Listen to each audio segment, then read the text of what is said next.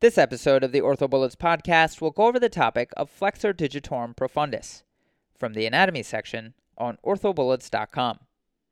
In this episode, we'll go over the origin, insertion, action, innervation, and arterial supply to the Flexor Digitorum Profundus. So starting with the origin, the Flexor Digitorum Profundus originates at the proximal 3/4 of the medial and anterior surfaces of the ulna and interosseous membrane. Again, the origin of the Flexor Digitorum Profundus is the proximal 3/4 of the medial and anterior surfaces of the ulna and interosseous membrane. The insertion of the Flexor Digitorum Profundus is the base of the distal phalanx of digits 2 through 5. Again, the insertion of the Flexor Digitorum Profundus is the base of the distal phalanx of digits 2 through 5.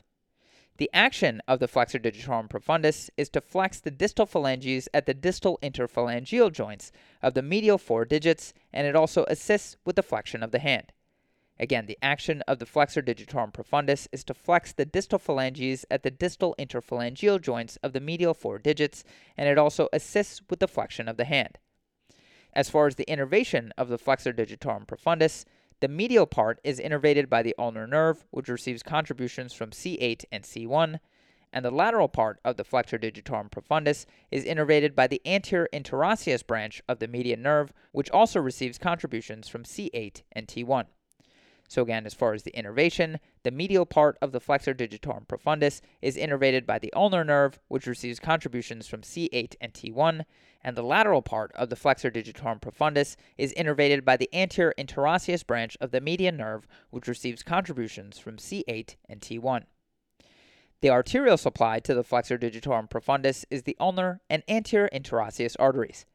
Again, the arterial supply to the Flexor Digitorum Profundus are the ulnar and anterior interosseous arteries.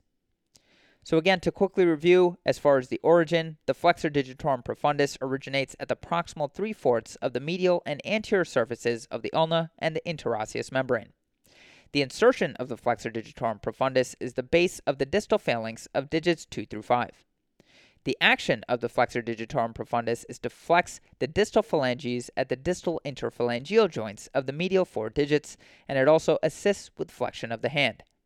As far as the innervation of the Flexor Digitorum Profundus, the medial part is innervated by the ulnar nerve, which receives contributions from C8 and T1, and the lateral part is innervated by the anterior interosseous branch of the median nerve, which is innervated by C8 and T1.